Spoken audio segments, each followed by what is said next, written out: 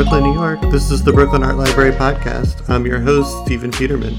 This week, my co-host Autumn and I interview Danielle Christa, aka The Jealous Curator. Just as a reminder, you can find out more about every artist we talk about at brooklynartlibrary.org/podcast. Take a listen.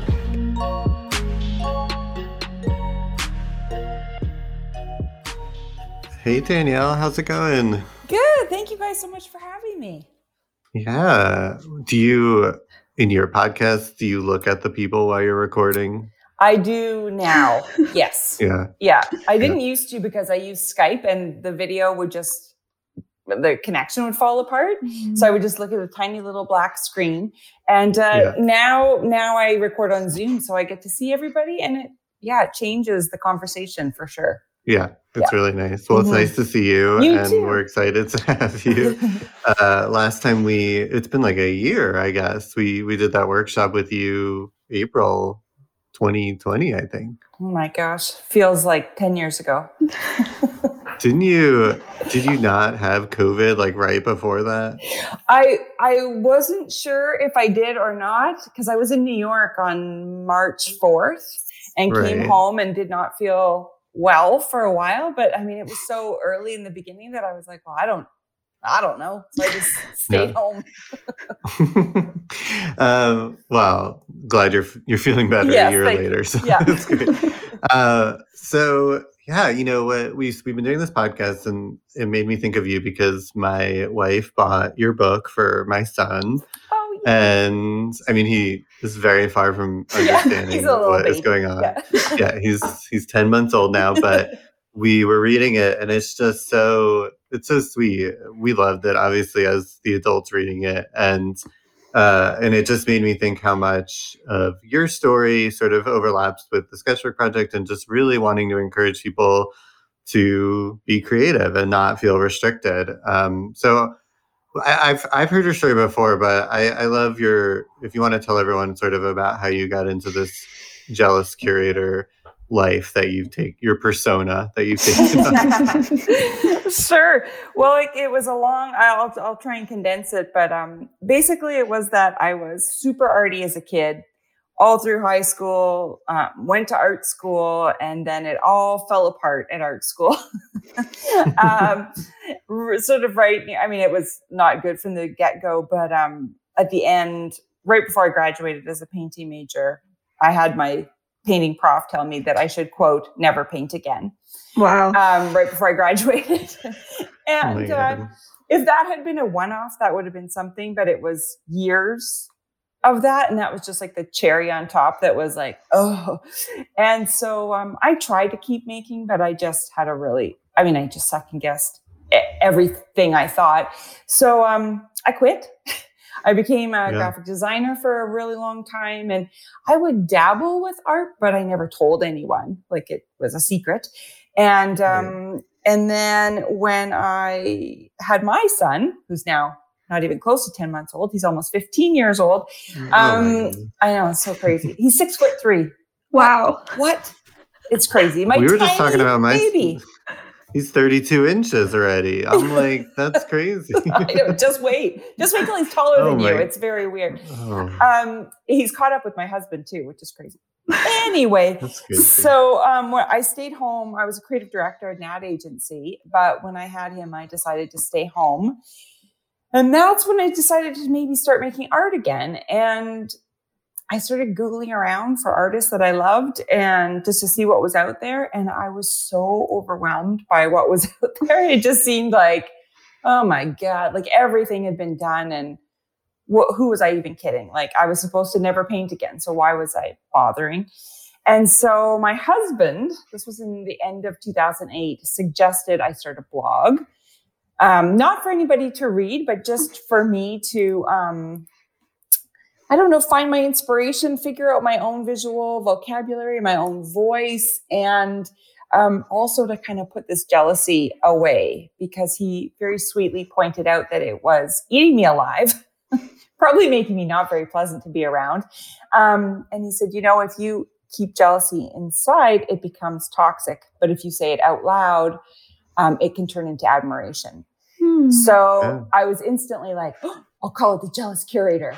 Because I was a branding expert. So I was like, I'll do the logo. I'll do the whole. So I dawdled for a really long time putting the brand together because I was scared to do a post. But I started writing and, sharing this jealousy in a positive way. And really quickly, like within the first month, nobody was reading it except me, but I could feel that jealousy sort of lift off my shoulders. And that was in February, that was 12 years ago. Wow. Yeah. So I've been posting every day for 12 years. Oh my God. Yeah. That's, I love that story. I mean, I don't love that your teacher said that to you, but I also had that experience too. I was always told by my teachers that, I mean, not so as bluntly, I think, as the experience that you had, but I felt like always so discouraged about making art. And I talked about this before, but the one teacher that was so hard to get approval from, when he came to our first sketchbook project show and gave me some approval, I was like, oh, now I'm doing something that you're interested in. So I can relate really well to that. I feel like a lot of my sketchbook project life has come from me feeling like myself as an artist wouldn't be successful as an individual artist. So maybe I can do it with everybody together. Yeah, that was totally what Jealous Curator was too. I in a way, I was still hiding out because I was like, oh, I'll write about other people. And then the plan was to write so that I could find my own visual voice. But then Jealous Curator just took on a life of its own. And I used that as an excuse to be like, well, I'm so busy with the Jealous Curator, Stephen and the Brooklyn Art Library. I'm so busy with that I don't have time for my own art. Yeah. And I'm giving back to the art community. That's much more important than making my own art. And then I kind of called myself on that about 6 years ago and was like, all right. I was writing all these books telling people to get out there and make stuff and get unblocked and shut your inner critic down. And then I was like, I'm not practicing what I How do I apply this to myself? Yeah. And so I really, did all the exercises I tell everybody else to do. I gave myself projects and challenges. And part of that was doing the sketchbook with you guys a few years ago. Oh, yeah. Nice. Mm-hmm. Go ahead, Autumn. Sorry, I was going to say, to bounce off of that, can you talk a bit about your book that you submitted? Because I feel like that also is a true point of your voice. Well, it's so funny because I think I've told you guys this before that, so I was so excited about this project. And so I got my first sketchbook and I did something on the first page. And then I was like, ooh, I don't like that. And I ripped it out. And then I did something on the next page. And I was like, I don't really like that. I ripped it out. I got down to one page left in the sketchbook. And I was like, I can't really send them this. So I emailed Stephen and I was like, can you please send me another book? So I got the next book and I thought, all right, I need a plan. And this happens to so many people, right? When you've just got that blank canvas in front of you or a blank sketchbook, it's like, where do you start? It gets kind of intimidating, right? And you want it to be this really cool thing. So I was like, okay, I need to give myself a project. And at that time, I was sort of, I'd been thinking a lot about my work and why I was using the images I was using. I had just had Kirsten Lamb on my podcast, and she was talking about actually writing down a list and creating an inventory of the images you use, of the colors you use, and figuring out what they mean, because it's usually really subconscious and you don't even really know why you use triangles all the time or why do you use yellow all the time. So I was sort of thinking about this with my work. And one of the main things not so much, I've changed my work a little bit in the last few years, but I was using Queen Elizabeth all the time. And I didn't really know why. I just thought it was funny. I was, I'm Canadian. So I was like, maybe it's because she's on all our money. I don't know. And I couldn't really figure it out. So I decided to use the sketchbook project to do that. And so my book is called Making Sense of My Muse. And it's all about figuring out why I use the Queen. And I really quickly pieced it together that she really reminds me of my grandmother, Blanche, best name ever. So I had I had been using my grandmother's photo in my work, but it felt really too vulnerable almost. Like if there was criticism of the work, it's like, hey, that's my Grammy. Don't slam my Grammy. Yeah. And somewhere in there, I started using the Queen. And so when I started actually looking at photos of them as teenagers, they look so similar. And then I was like, well, let's just keep on going. And so their wedding, they both got married in November. I didn't know that. I knew my Grammy got married in November. I did not know Liz and Phil got married in November. They both had 4 children. Charles is right around the same age as my mom, and she was the oldest as well. And so there was like all these weird parallels. So my sketchbook goes chronologically through both of their lives, and I just do double page spreads for each one. So here's my Grammy, here's Queen Elizabeth, looking kind of the same. And I used it as an excuse to try out a bunch of collage techniques that I'd been wanting to try. So I did some layering. I wanted to hone my skills I loved my grandmother's handwriting. So I did a whole page of trying to like master her handwriting on not tissue paper, but like a vellum type thing over top of the photos. And so I did use it as a place to experiment, but I also needed, and that's just how I am, I just needed a plan so that I wasn't tearing pages out. And I ended up being so happy with it and figured out all this stuff about my own work and why I do what I do. And there was lots of happy accidents in there that I then took forward into more work that I was doing for shows later. Yeah.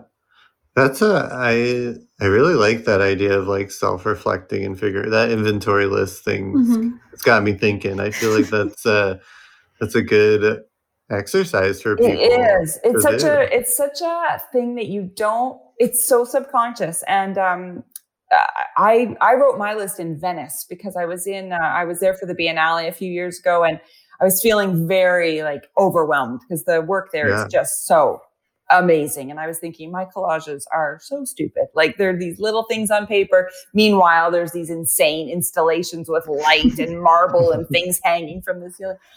And so I went and sat by the Grand Canal with a very strong coffee and a fancy little pastry and a notebook. And I just wrote and wrote and wrote. And I wrote about why my collages aren't stupid. I wrote about why they are important. The old Danielle out of art school would have just quit and been intimidated and been frustrated. But the new Danielle, the one that tells everyone else not to get stuck, was like, okay, I got to figure this out. And so I wrote and wrote and wrote. And part of it, I just interviewed Kirsten. So I have a page that was like, okay, why do I use pink all the time? Because women often get criticized if you use pink, that it's girly and kind of Barbie-ish and whatever, and it's not serious. The reason, and I didn't even realize, but the reason I use pink is because when my grandmother was dying, she had cancer and she was sort of in and out of consciousness. And less lucid than not. And then one day she had a very lucid moment and she said to my mom, I just saw my spirit and it's pink. Wow. And my mom was like, oh, okay, Mom, okay. Just trying to keep her calm and whatever. And she said, no, you have to hear me. My spirit is pink. Watch for me in pink.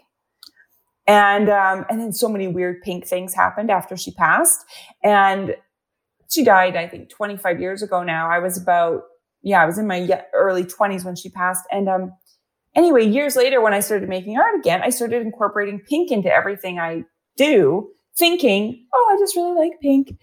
And then when I sat down, and maybe it was the strong coffee that, helped me. But when I sat down, I was like, oh my gosh, of course, that's why I use pink all the time. And that's sort of when the insight was like, of course, that's why I use the Queen all the time, and I use black a lot. And the reason is because in art school, when they were telling me I wasn't serious enough and I wasn't angsty enough, I did not know what to do. So I just bought a lot of black paint and was like, is this good? Like, is this what you want? I got better grades with the black paint. So whenever I'm feeling stuck, I notice that I incorporate black totally subconsciously. So when you figure that stuff out, it gives you control. You get to decide how much pink or how much black, or maybe no black, or maybe the Queen, or maybe not. It gives you the power to understand why you're doing what you're doing. And you get to go have a nice coffee out of it too. So yeah, of course. Yeah. Well, that's a really good exercise. I hope people listening to that can like find that reflection on themselves and do that. Cause I think there's so many people that are, you're almost like telling people to overthink, to like stop overthinking. Like we're like, right. Look at what you're doing. Why are you doing it? And then be able to utilize that skill, that imagery in a more positive way in your artwork moving forward. Yeah. And you can tell the story that you want to tell without even being, you don't have to be literal about it. Nobody needs to know that pink is because of my grandmother. Yeah. But I know, so it kind of gives me power in the making of it. Yeah. So I love your Instagram. I mean, that's mostly where I get my Jealous Curator news. I mean, there's so many. You always find like the best artists. My wife and I are always like, oh, we found like, have you seen this artist on the Jealous Curator? We're always like, you're like the topic of our creative discussion. What do you like? What do you feel? How do you think people are creating these days? Like, what are you looking for when you look at people? I mean, what's inspiring you? Like, let's just get down to it. Well, my tagline for the first probably 8 years of having the blog was, damn, I wish I thought of that. So that is generally how I, choose the work I choose. If I have that, every creator knows that gut feeling of, damn. Why didn't I think of that? It's so simple. It's so smart. Why didn't I think of that? So that was my tagline for the longest time. Lately, my work has gotten a lot more sculptural.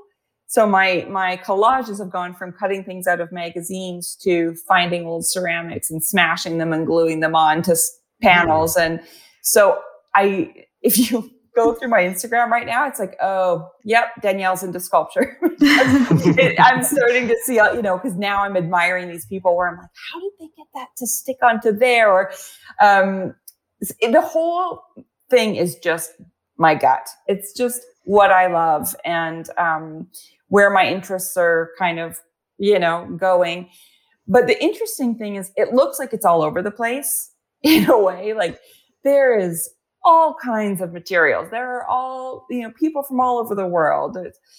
But if you kind of scroll through, you sort of see a strange pattern emerge. Like I always love things that have a bit of a wink, like a little bit of humor to them, a little bit of, sassiness, because I was told in art school, again, to strip all of that out of my work, that I would never be taken seriously as an artist if there was any humor in my work.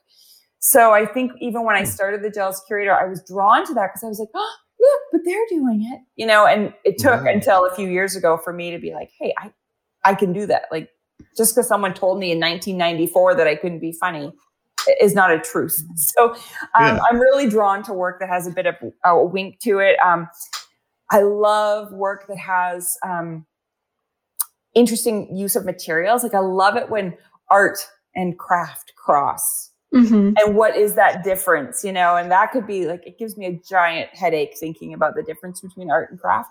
But I love it when you see things in a beautiful white walled gallery that have crochet in it or beadwork or whatever. So I find that a really fun crossover. So I mean, it's really just my gut and what I'm kind of thinking about in the moment. So lately there's been a lot of weird sculpture. I'll have to. I got to go back and look and see that. We started out. I told you we special ordered your book from the local bookstore, so we could get the local bookstore some credit here during COVID, and we were reading it to my son, and it's so sweet. And I'm interested in sort of the backstory on how that came about, because I know all your other books were adult based for the most part. So Yeah, well, it's so interesting because sort of the same thing as looking for patterns in the work that I write about. I also look for patterns in conversations I have with people, which is how all of my books have come to be. Because if you pay attention, it's like the same stuff will come up over and over. And so I noticed in the last few book tours that people would tell me, like, I've been told literally by, I'm sure, over 1,000 people that when they were 6, 7, or 8 years old, it's always those years, in school or by a family member, that they couldn't be an artist when they grew up, that they were, that art was silly and just a fun hobby, but it wasn't really a job, or that they weren't very good at it. Maybe they should stick to soccer, you know, like, or whatever. Your sister's better at it than you are. And all these things that stayed with them. And I'm now meeting them at when they're 30, 40, 50, 80, where they're like, oh, I haven't made since I was a little kid because I was told this.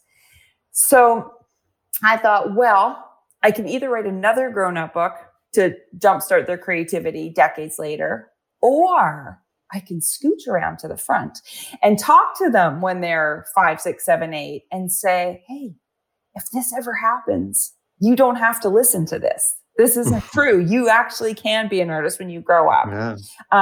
And here's what to look for, you know? So, and I've always wanted to do a kid's book. I mean, before I even had my son, I was buying kids' books. I just love them. You know? They're so fun. They're just so, and so clever. Yeah. And I love the ones that talk to the adults a little bit too. Yeah. And talk directly to the kids. I didn't want to write a story. I wanted to like have a dialogue with the kids and be like, hey, psst, listen to this. And so I pitched it to my agent, and she was a bit nervous because she said, you know, children's books are so competitive. And she's like, that's not what you're known for. And I said, but it's basically all the stuff I talk to adults about packaged up for kids.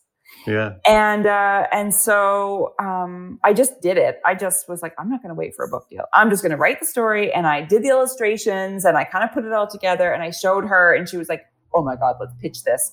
And we sold it 3 days later.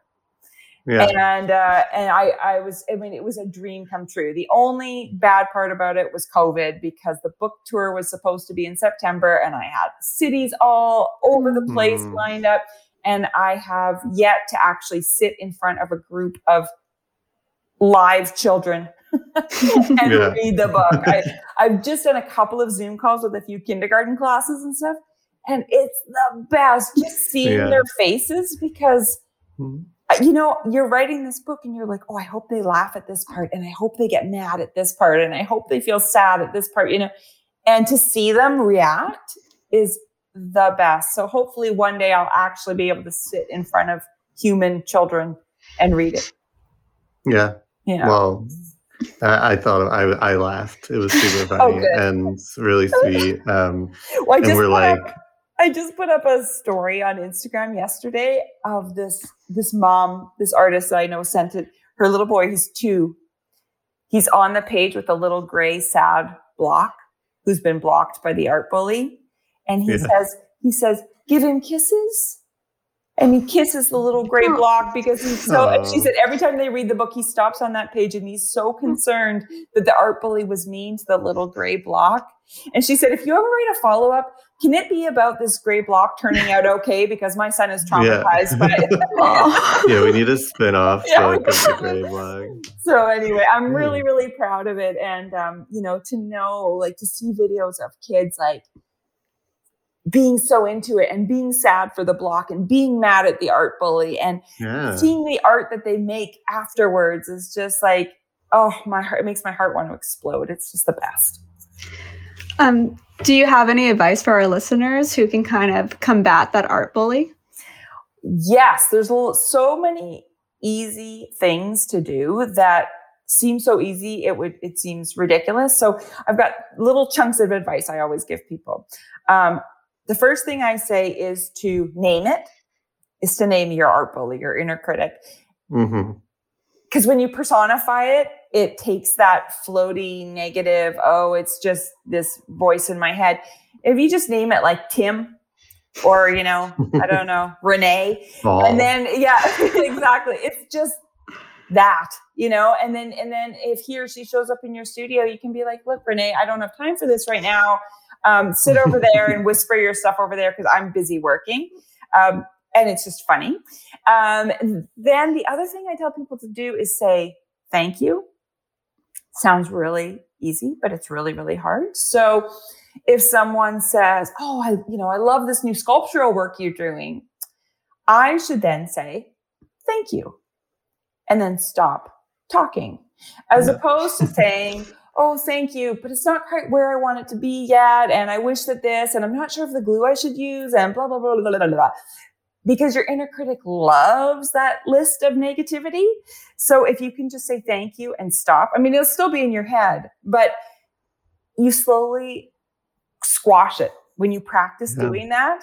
And then the other thing I get people to do, I can't remember if we did this last April. We might have. Did I make people yell at each other? Mm-mm. Oh. So what I get people, it's really funny in a group. What I get people to do is to, on little cards, and you can do this when you're at home. So if you're at home and you hear that voice tell you that, everything's already been done, what's the point? Stop what you're doing. Write that down. Then I want you to yell that out loud, either into a mirror, or if there's somebody around, yell it at them. Warn them first, maybe. But yell it at them as loud as you can, swear words, whatever. And it's mortifying. When I make people do it in a group, I make them turn to the person beside them and yell that thing at a stranger or the friend they came with or whatever. And they're always horrified. They always apologize and hug the person. Sometimes they cry. And I'm like, okay, well, if you're mortified to say that to someone else, why do you say it to yourself over and over and over on repeat? Like, it's not okay, And so I make them yell at each other. Then we flip the paper over and write the positive opposite. So, if it's like, oh, I'm going to fail anyway, so what's the point? The positive opposite of that is, oh, I'm going to fail like a genius. Because that's how you become a genius, right? Is by trying and quote unquote failing and giving it another whirl and adjusting. And so you just need to flip those, Renee and Tim's words around, because inner critics do have a nugget of truth. They just say it in a really rude, mean way. So you just have to twist it around and go, well, hold on. How can I use this to propel me forward instead of instead of making me stop? And if I can use myself as an example, I quit for about 15 years. What a colossal waste of time. Mm-hmm. Because I was told never to paint again. And it's just like, and I blamed him for a long time and that prof. But the thing was, it was my responsibility to pick up my paintbrush. And I didn't.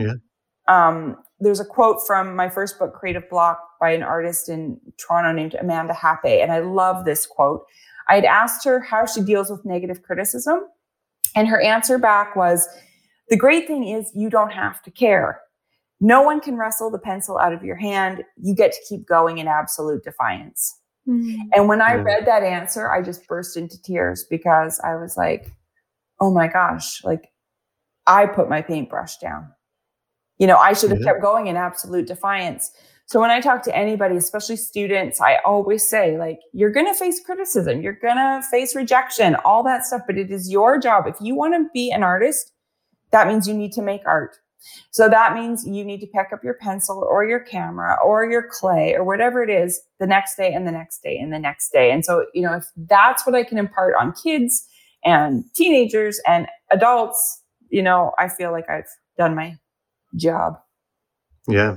Well, I think there is a lot of overlap again with people participating in the Sketcher project and it being afraid, or my book is going to be full of stick figures, and we're always like, okay, or like, there's so many of that. I'm not an artist thing, but like you're in the space, you're feeling creative, you're like thinking about it. It's like, what you are, like, you can do this and you have something to say. We've all had an experience, and it doesn't. I don't know who defines what art is at some point, and we all decided to follow it. Yeah, well, it's been really cool doing these Zoom calls with kindergarten classes, because one of the questions I've been asked by all of them is, how do you become an artist? Mm. And I always say, the minute you pick up a pencil and it touches the paper, you're an artist. Yeah. And they're like, so then all of them are like, I'm an artist. And it's like, yes, you are. And you don't need that. You don't need a piece of paper on your wall. You don't need, to have had a show at MoMA, whatever it is. Like if you pick up those materials and you make something, you're an artist, and that's good enough. And it's heartbreaking. And I get it. I stopped too, I completely get it, but I've never been happier to just finally be making art that reflects me. I'm not trying to be anybody else. I'm not trying to, I don't know, prove anything. I'm just making art that I love for me. And I tell people that all the time too. Like, if you can harness that feeling of when you were a kid, and you would walk home from school and find the perfect rock, and you just like brought it home and you were like, well, I'm going to glue googly eyes on this for sure. And you weren't worried about like galleries accepting rocks with googly eyes. And you weren't worried about like applying to grad school with a rock with googly eyes on it. You just made the thing because you couldn't not. So if you can remember that and harness that, that's sort of the kids' book is sort of for the grown-ups that are reading it to their kids. It's kind of that for them. Like, hey, remember when you just got a feather and glued glitter to it? That was awesome. And just trying to get people making again and just not getting in their head so much about it. Yeah. Well, thank you so much for all of this. I feel like our community is going to feel super inspired. We'll link to all your books on our websites. They can check that out in your podcast too, as well, which I haven't really gotten a chance to listen to much of it. How's that going? I just recorded, this past weekend, my 200th episode went up. Oh my God. Congrats. Woo! Yeah. It's a lot of talking about art. I know. We're on number 11, I think, here. And... Well, I said it in the intro, I was like, when I first started this, I was like, how cool would it be if I got to 10 episodes? Like, that was my plan, and now I'm at 200. And it's going great. I guess it's still going. Yeah. Well, I'm so glad you guys started this. It's so cool. And I love the sketchbook project. I tell everybody about it because I think that's the problem. Like, whether you've gone to art school or not, but if you have gone to art school, you get out and it's hard when you don't have assignments and projects. Like, you're like, oh God, I've just got blank paper. What the hell am I supposed to do? And so, I love, and like when you guys did the mini little books, just having those projects and then getting the project from you guys. Okay, here's this. How many pages are in it? Like 24? 16, 32 back in front. Okay, there you go. So 32 pages. There's the first part of it. The second part is give yourself a project so you're not ripping pages out like I did, and just decide what you're going to do, and then just go for it and just have a great time, because that's really what it's all about. Yeah. Couldn't agree more. Yeah. But we love having people like you in our system, our ether of like creativeness, and I hope everybody checks out The Jealous Curator. And thank you so much. I hope we talk to you soon. Me too. Let's not wait another year. All right. Okay. Thank you. Bye.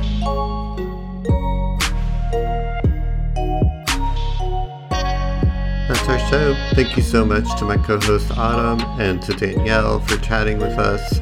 If you want to find out more about The Jealous Curator, you can head to thejealouscurator.com or you can head to our website, brooklynartlibrary.org/podcast. We will see you next time.